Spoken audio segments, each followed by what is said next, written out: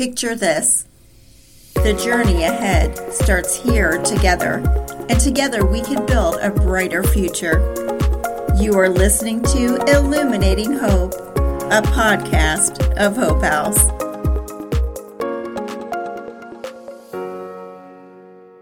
Welcome to Illuminating Hope. I'm your host, Tina Johnson, Community Partnership Manager. I'm here with my co-host, Marianne Matheny, CEO of Hope House. And together we want to welcome Josh Crumley. Josh has 2 decades of experience working with hair, and he has worked with some of the best stylists in Kansas City. His favorite part of the job is being able to combine his love for creative adventures, storytelling, and personal relationships with numbers, organizational tasks, and leadership roles. Josh excels at being able to really understand, support, and fill the needs of his staff and clients. Over the years, there have been many role models, salon owners, Instagram moguls, celebrity stylists, and amazing educators who have impacted his journey. Outside the salon and inside, Josh enjoys all things music, playing it, listening to it, watching it, traveling for it, and sharing it. If he could be anywhere in the world at this very moment,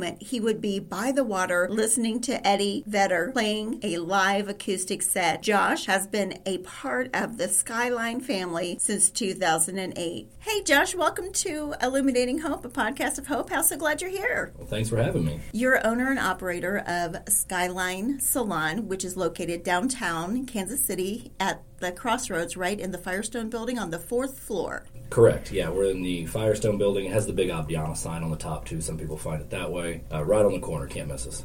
Your salon won Best of Kansas City back in 2022. And I want to read just a little blurb of something that I found on your website, which I think is really cool. And by the way, you have a very cool website. I want you to tell us all about that, too. So for sure. It says, we are Kansas City's Curious Hair Emporium, and we're here to elevate your hair. Tell me about where that tagline came from. It kind of came from a lot of thinking amongst the staff and conversations, and we were trying to come up with words that really defined what happened behind the chair a lot of times. And curious was one that came up a lot, and whether that's about what it is we're trying to accomplish with the service itself or just finding out more about you, the more curious we are, the better the service, the better the rapport, the better the experience for everyone involved tends to be. So it really just became more of like, that's what we do here. We're just curious all the time. So it's almost like an indirect type of way to get your clients to say, I really think I'd like this or that. But if you yourself are curious, it's almost indirect for them, which is a fantastic thing. Yeah, exactly. It's more, we're open. We want you to be open. We're going to talk more about it, but we're a safe space in all of the ways. And so curious was just one of those fun, like easy to digest words that kind of encapsulated a bunch of different things. So it ended up being just the word that kind of pops out right in the middle now. I love it. And I think to me, it also goes well with your logo. Just like, can you talk about that? How you came about getting your logo? Oh, yeah. So our main logos, they both came from Charlie Hustle, designed by one of the designers over there. His name was Brandon. He did a great job. A lot of music is a part of our background. Also at Skyline and the culture there, you'll see it everywhere in the salon. And so it was really important to me to have some kind of musical reference in the logos. I like Easter eggs a lot too. I got a lot of tattoos, and most of my tattoos are little Easter eggs of stories of my life as well. And so inside of the logos, even like one of them is a Duran Duran inspired logo, and the other one is a band called the Cramps. It's a Cramps style logo as well, inspired by it. So if you went and looked at our website or check us out or anything, you'll see it if you're familiar with those bands at all. That's where it came from. It's been really fun to see it out in the wild too. We have stickers and shirts and hats and all that stuff too. So sometimes you see them out and about, and it always is like, it's fun to see that. So. But it's just so creative. The hair industry is a creative industry as a whole. The types of folks that gravitate towards that line of work also tend to be very creative minded, and hair is just one outlet for that creativity for a lot of folks. A lot of us, myself, like I do music on the side. Some people paint, some people read, write poetry, do yoga. There's always like extra. It seems like it's not the case with lots of artists, but they have their medium that they prefer, but that's not good enough for that itch to really be scratched. It has to be something else. Maybe they go home and they cook or something like that, and that's actually how they feel the most creative, because at work all day they're being creative, but it's also work. So it's like commissioned work every day, opposed to just free form, true artist work. Just no rules. Interesting. I love the Crossroads District. I think it is just an amazing spot. It's one of my favorite spots to go in the Kansas City area. There's so much, not only rich history, but artistic talent down there. So you guys being right in the heart of that is just amazing. Yeah, it's been great. We opened 15 years ago. So it was in 2008, which wasn't a super great time to open a business, but we did it anyways. And it was right in the middle of an area of town that was on the come up, but it wasn't there yet. And so a lot of folks also were a little curious about that decision, especially not being on the ground floor. Also, we're on the 4th floor of the building. That was not something that you typically saw in Kansas City. That was saved for like places like New York and Chicago, and the ground floors were for higher rent spaces, and up above were for the salons and the studios and whatnot. But we decided to bring that to Kansas City and see how it would work, and 15 years later we're still doing it, and everyone around us has grown, and the area around us outside the windows, which hence the name, like you see the entire city all the time. It's completely changed in the past 15 years. We've seen all three lights go up. We've seen Rock Hill Grill across the street. We saw the Indigo go in. I mean, it's just everything around us is different than what it was, all for the better. And so it's been really exciting to kind of be watching Kansas City grow literally from our windows. Paving the way for the art culture in Kansas City. That was certainly part of the deal there. And the space also, it's a big open space. And so we do use it for artistic purposes outside of just hair. We do First Friday events, and we invite artists to come in and sometimes display their art. Actually, in one of the episodes of Queer Eye, one of the artists just happened to be on the wall for one of the episodes. And so if you're looking real close, once again, another Easter egg, but in the background, there's a local artist art on the walls back there too. So that was kind of a cool moment for him as well, to have his art just kind of accidentally be in a national television show like that. You mentioned Queer Eye. Skyline Salon was featured on Queer Eye, Season 3, Episode 1, and also Season 4, Episode 3. They mentioned you guys were a hip hairstylist in the heart of the Crossroads. I found an article in kansascity.com. It was from March 2019, and it said a quote from the Queer Eye Fab Five. When they were asked the question, what local salon or stylist do you think is rocking it and why? And they gave a major shout out to Skyline Downtown Salon. Tell me about what that meant for your business, your staff, the Kansas City area, the whole 9 yards, and what kind of experience was it personally? Oh yeah, sure. That experience was a really fun one, really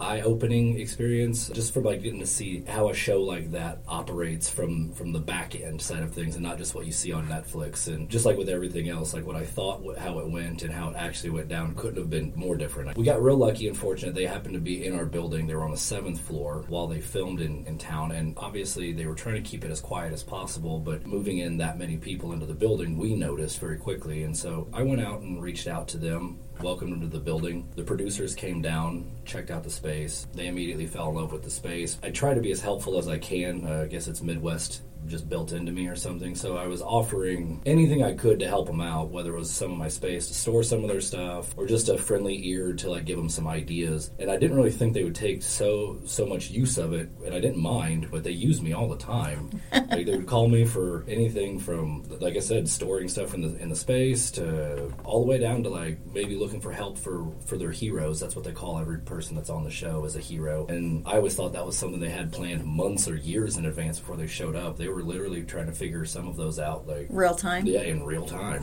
So that was really interesting. And then for the staff and all the clients during that time, it was also really fun because occasionally, they'd get in the elevator and one of the guys would be in the elevator or something like that. But you don't expect it in Kansas City. So they'd get off the elevator and they were always kind of confused, like, was that just that guy that's on that Netflix show? And you're like, yeah, that was him. Like, why? And then you had to let them know, well, they're in the building and they're filming. Oh. And then the word started trickling out. Then we had like fans that would like come, they figured out they were in the building, and then then some new rules started happening in the building where we had to like chase away like people trying to take pictures and that kind of stuff. And because they were also trying to keep everything as under wraps as possible because it's part of their show, you know, they don't want all the stuff to get spoiled. And it was also neat just to kind of build a relationship with the producers and some of the guys on the show themselves while they were here. Jonathan, he would come down to the salon and work in the salon occasionally. He'd have friends and family come into town. He'd use the space, and so it was nice to kind of just work alongside. And those were always fun days too, because he would be there working along just like he was one of us, and everyone was always like, that guy looks just like that guy from that TV show.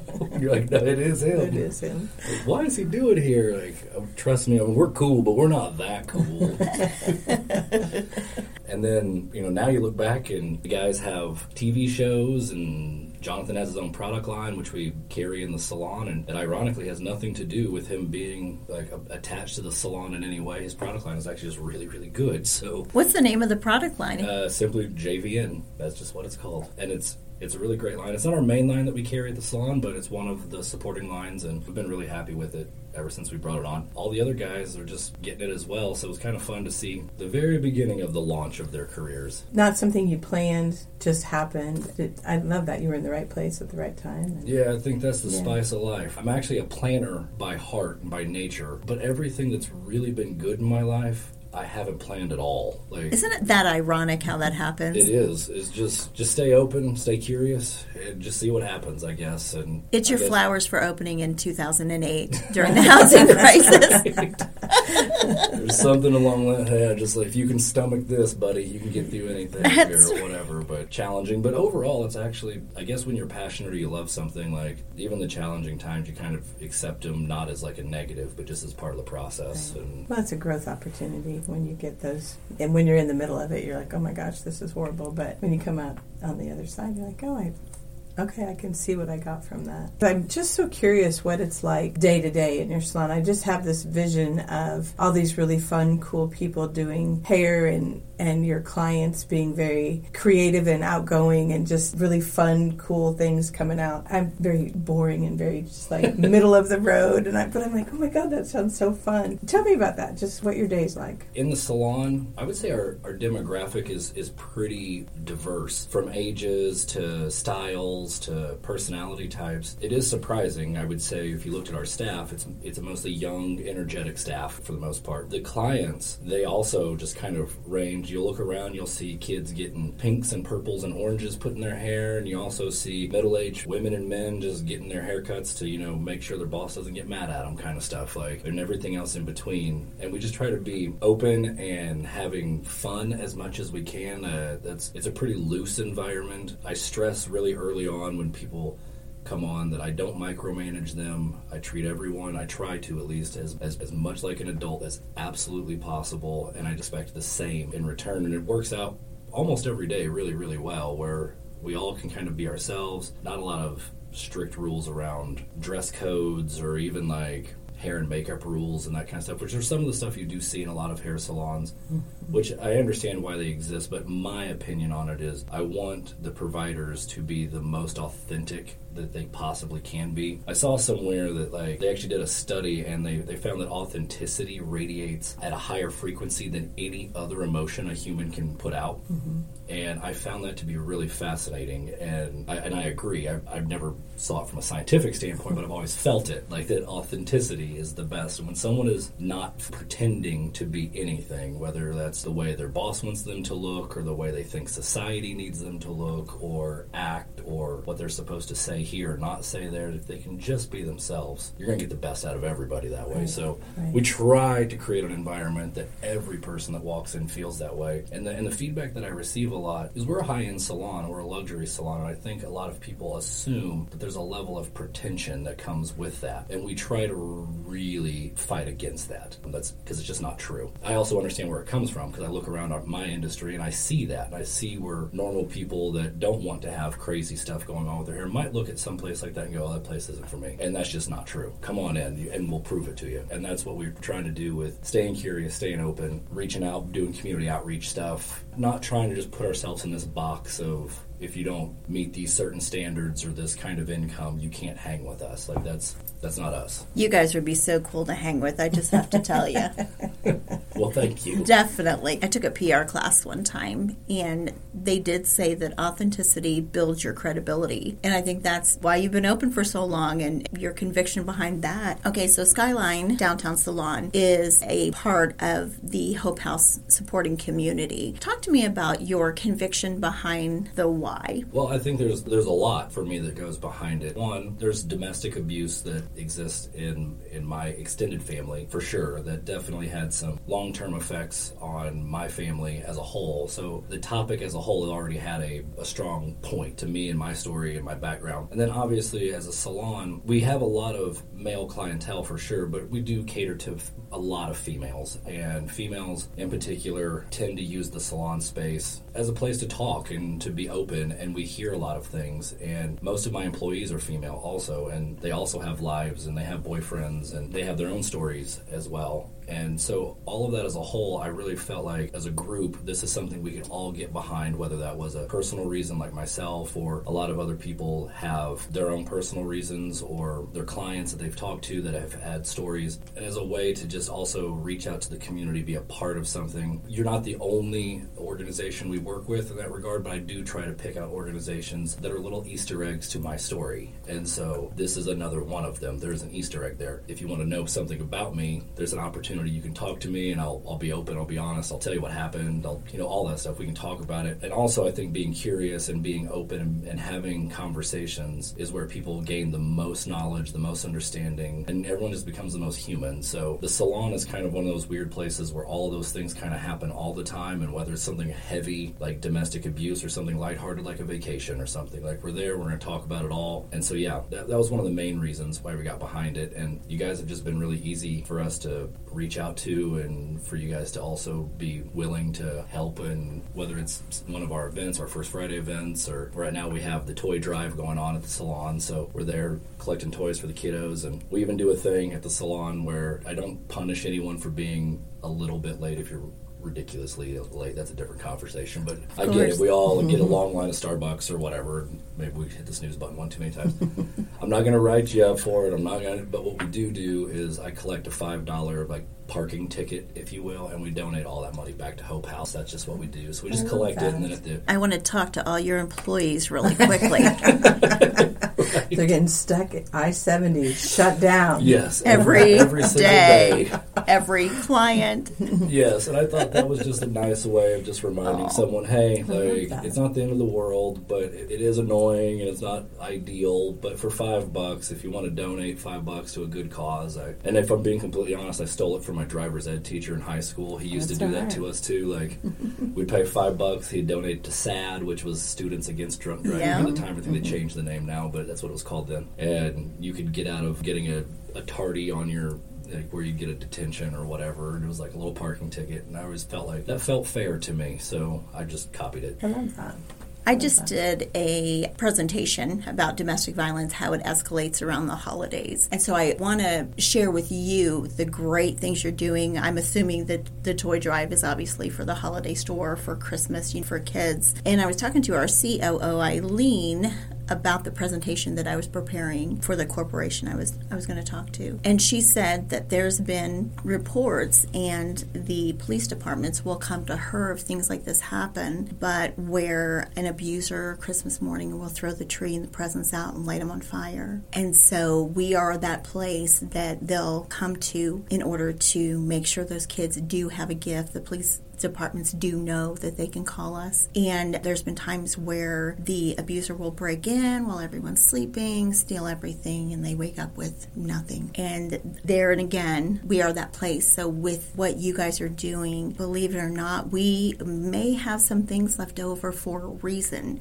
And it's the reasons in cases of where the violence really hit home, Christmas Eve, Christmas. Yeah. And so it's awful sad, but man, we thank you so much for doing that, because that's a huge help, giving the kids back a little bit of joy that was stolen from them. So we just thank you so much. Well, yeah, no problem. Like I said, as a high-end luxury hair salon, I'm not blind to the fact that that is a privilege that everyone that walks in to our space gets to have, and that people that walk into this space likely hasn't, or something bad has really happened and it's been taken from them.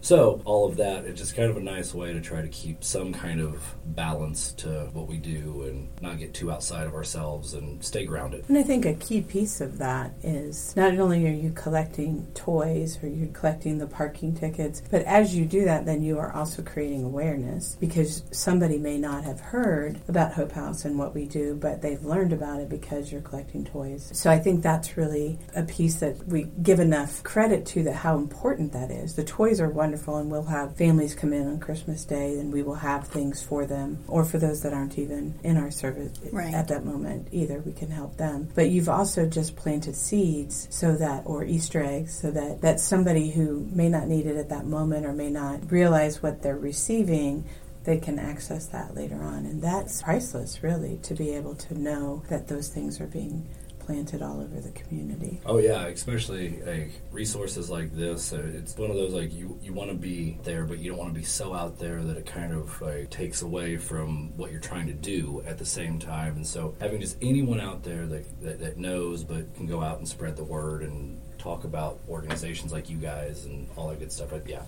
why wouldn't you want to do that? Well, and I think, too, you said it earlier, you said that you're a safe space, and we were talking a little bit before we started about how clients can come to you, and there's a bond, there's a relationship that forms between a client and a hairstylist, and you can become that safe space. And so people coming into your salon learn quickly that you are open to that. You're curious, you're willing to have those conversations. By doing that, then you are opening them up to be able to share their story or have you help them connecting with the right resources, those kinds of things. And that's really life-saving. I don't know that we always think about it like that, but those connections can be the strings that tie you to the other people and can keep people alive. Yeah, I think it's really important when you ask someone how they're doing to get a real answer from them, and not just that quick, like, fine or good, but a real answer, like, how are you really doing? And when people are able to talk to you like that, then you start learning a whole lot more about everything, like life, how people operate, how relationships operate, how friendships operate, and then you start becoming a little bit better at being able to figure things out when people are saying fine and they don't mean fine, and you know how to just dig just a little deeper and get a little bit more curious and allow them and make them feel safe, and like you're not going to judge them, like you're okay, everyone's good here. And it's amazing. I've been doing hair for going on 19 years now, and the amount of stories that I have that are there, some of them are super heavy stuff too. Like little old Josh in hair school would have never thought that like some of the things that have happened just in a conversation, not even talking about hair right now, like just talking about people, what the job itself will put you in front of or behind. And sometimes it's weird. You go home and sometimes you feel like you could have done more, and then sometimes you can't believe how much you did with so little. Mm-hmm. And it's a cool thing to experience, I think. The transparency and authenticity is priceless. It's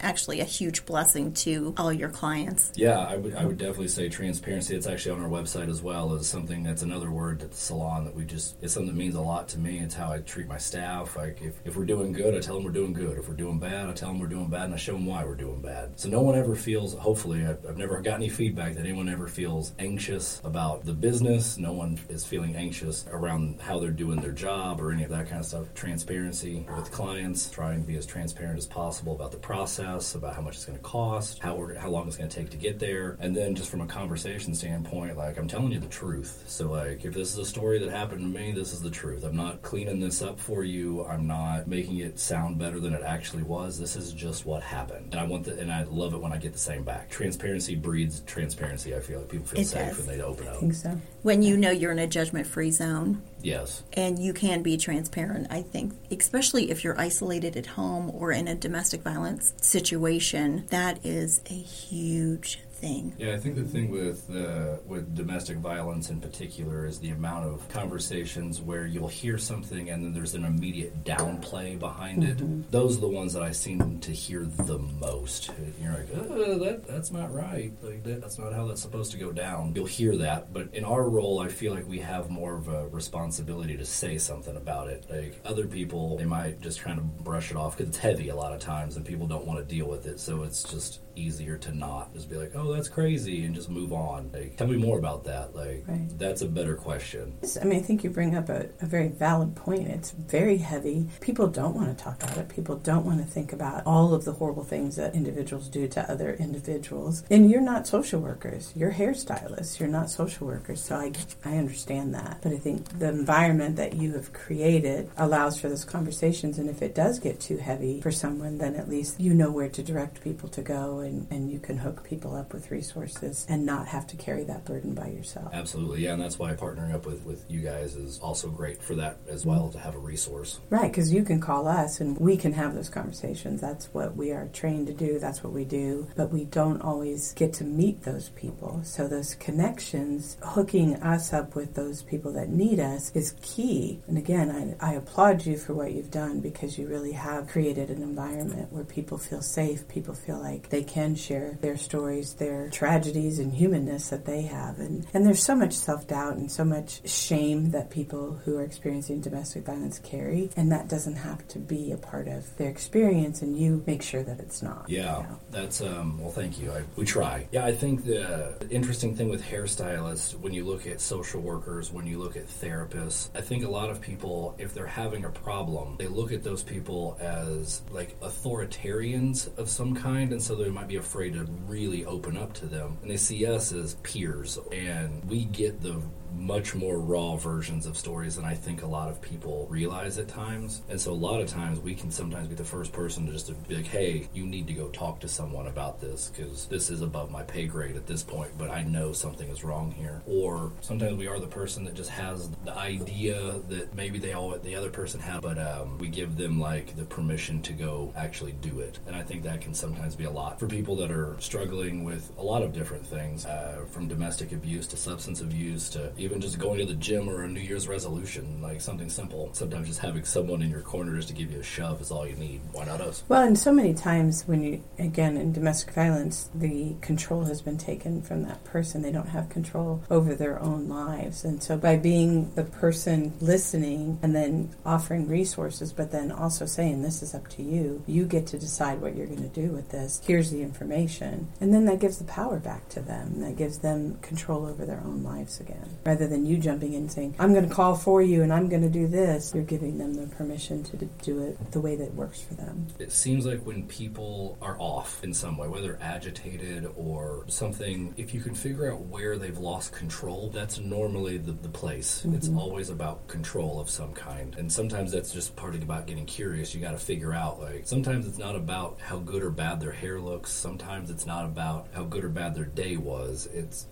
something way deeper than that. It's if you lost control of something 10 years ago and you haven't gotten control of it again. And that can be a little bit more difficult to figure out. But it's interesting sometimes with certain clients over years and whatnot, you start figuring stuff out and you almost start working through it with them. And we kind of touched on it a little bit. We're not therapists. We're not trained to do that. I respect therapists a lot. I've had quite a few in my life myself. All of them, thank them a lot for what they've done, but I'm certainly not one of them. And so sometimes it does hit that spot where you're like, all right, like, I'll help you out in the meantime, but let's go talk to someone who actually knows what's going on, get that control back, because once you get it back, you'll be good again. That leads me into, there was a 2021 House bill in Texas that was passed that stated, and I'll paraphrase it because I don't have the bill right in front of me, it said that it is required for hairstylists and cosmetologists to have domestic violence awareness and sexual violence awareness education prior to renewing their licensure, which I think is every other other year, if I'm correct. In Missouri, it's every 2 years. In Missouri, it's every 2 years, not necessarily Texas. How do you feel about that? Do you believe that that would be something that's very beneficial? Because I know industry-wide, I'm sure that people who sit down in your chairs are vulnerable and maybe would feel your authenticity to open up. Do you think that would be a good thing to mandate or not a good thing to mandate? I love it. I think it's a great idea. I'm actually surprised that it's not more part of the conversation. Some of the stuff they talk about in hair school is fairly antiquated from a stylistic standpoint, but they still make it, a point to teach you it, which I understand it from a foundational standpoint. It has some relevance. But if we're struggling with finding time to talk about something in school, we could cut that out, in my opinion, and put more therapy-based conversations into education. Inside the salon, we keep education going all the time, and mental health education is part of it as well. But I do think from an industry standpoint, like I was saying, we're surprisingly the front line of a lot of this stuff. We really are. And unfortunately, salons also aren't immune to having, domestic violence find its way into the salon sometimes too. I mean, even locally, we've had some issues in the past with women getting killed in their salon space and salons being really disrupted by folks coming in. And so having as much resources and knowledge for anything that could possibly happen inside the salon, whether it's literally one of the stylists or anything having an issue themselves, all the way to every one of the clients, which is a lot of folks that come in and out every single day, both men and women too. So having a resource for all of them is really important. What kind of education specifically would you want if it was for your staff specific in the behavioral science field and domestic violence? Learning body languages for sure. Certain things that I feel like after decades of doing hair now that I've learned just from like social interactions with people, like when people do this more, that typically means they're closing off, or how do you open them up more to this, or but to recognize it from more of like these are behaviors that addicts will exhibit, these are behaviors that victims will exhibit, these are behaviors that I think those are all key things that we can kind of figure out, because as many people that come in the salon, like it's hard to really know truly what's going on all the time until you really get to know them well. But on a first case, is this person just more introverted than I'm used to? Is this person a little bit more fidgety? Maybe they're on the spectrum of some kind. Like, we're just trying to figure stuff out a lot of times, and having more resources to kind of figure out, like, this is a telltale sign would be really helpful. Do you have situations where a partner will come in with your client, as that could be a controlling behavior? Not everybody that comes with their partner is an abusive person. Sure. But one of the things that happens in domestic violence situations is isolation and keeping somebody isolated from family, friends, the community. Part of that is also monitoring or being with them at all times so that they can't be exposed to someone who might be able to help them. I just was curious if that's ever happened where you've had someone and your red flags start going off going, this doesn't look right. Yes, that has happened. I won't say it happens a ton, but there's definitely been situations where to figure out if the other person is there for support or if the other person is there trying to control the way this person looks. And in relationships, that can get also kind of tricky, like especially if the guy's like, I really like you with blonde hair, and is that just a nice thing for him to be saying, or is he there because it's something more egregious? Right. Like, you better be blonde when right. you're done here. Yeah, exactly. And so and there's been situations where my spidey sense was going off, and I was like, I don't know if it's just this dynamic that I don't like, or if I don't know what's going on here. That certainly has happened. Well, we sure appreciate everything that you do for our Hope House community and the survivors that we serve in the Eastern Jackson County area. What message or advice would you like to convey to the listeners as we wrap up today's episode? By all means, I don't want to really make this, we've talked a lot about the salon, but it's more about being open to your neighbors, and when opportunities for you to do the right thing present itself, do it. It's so easy just to say something nice to someone, to hold the door, to just say, how are you doing, and you mean it. Like, it's so simple. So that's all. Just do that. That's a huge thing. I always have this motto, treat humans like humans. Yeah. I have a 15-year-old son, and he was in the car the other day, and we were talking, and he was like, I'm doing pretty good with the girls. And I said, oh yeah? I was like, that's good to hear. And he's like, yeah, I got a system. I was like, oh, you got a system, do system. you? Systems. And, okay. What's your system? He goes, well, I keep it pretty simple. I call it treat them like a human. Oh, love it. And I was like, Sounds like good parenting to me. that's going to do you well, buddy. That's a good system to have. That's a good system. Good. And so that was I love that. I love that. I love that. Josh, thanks so much for all you do. Hey, no problem.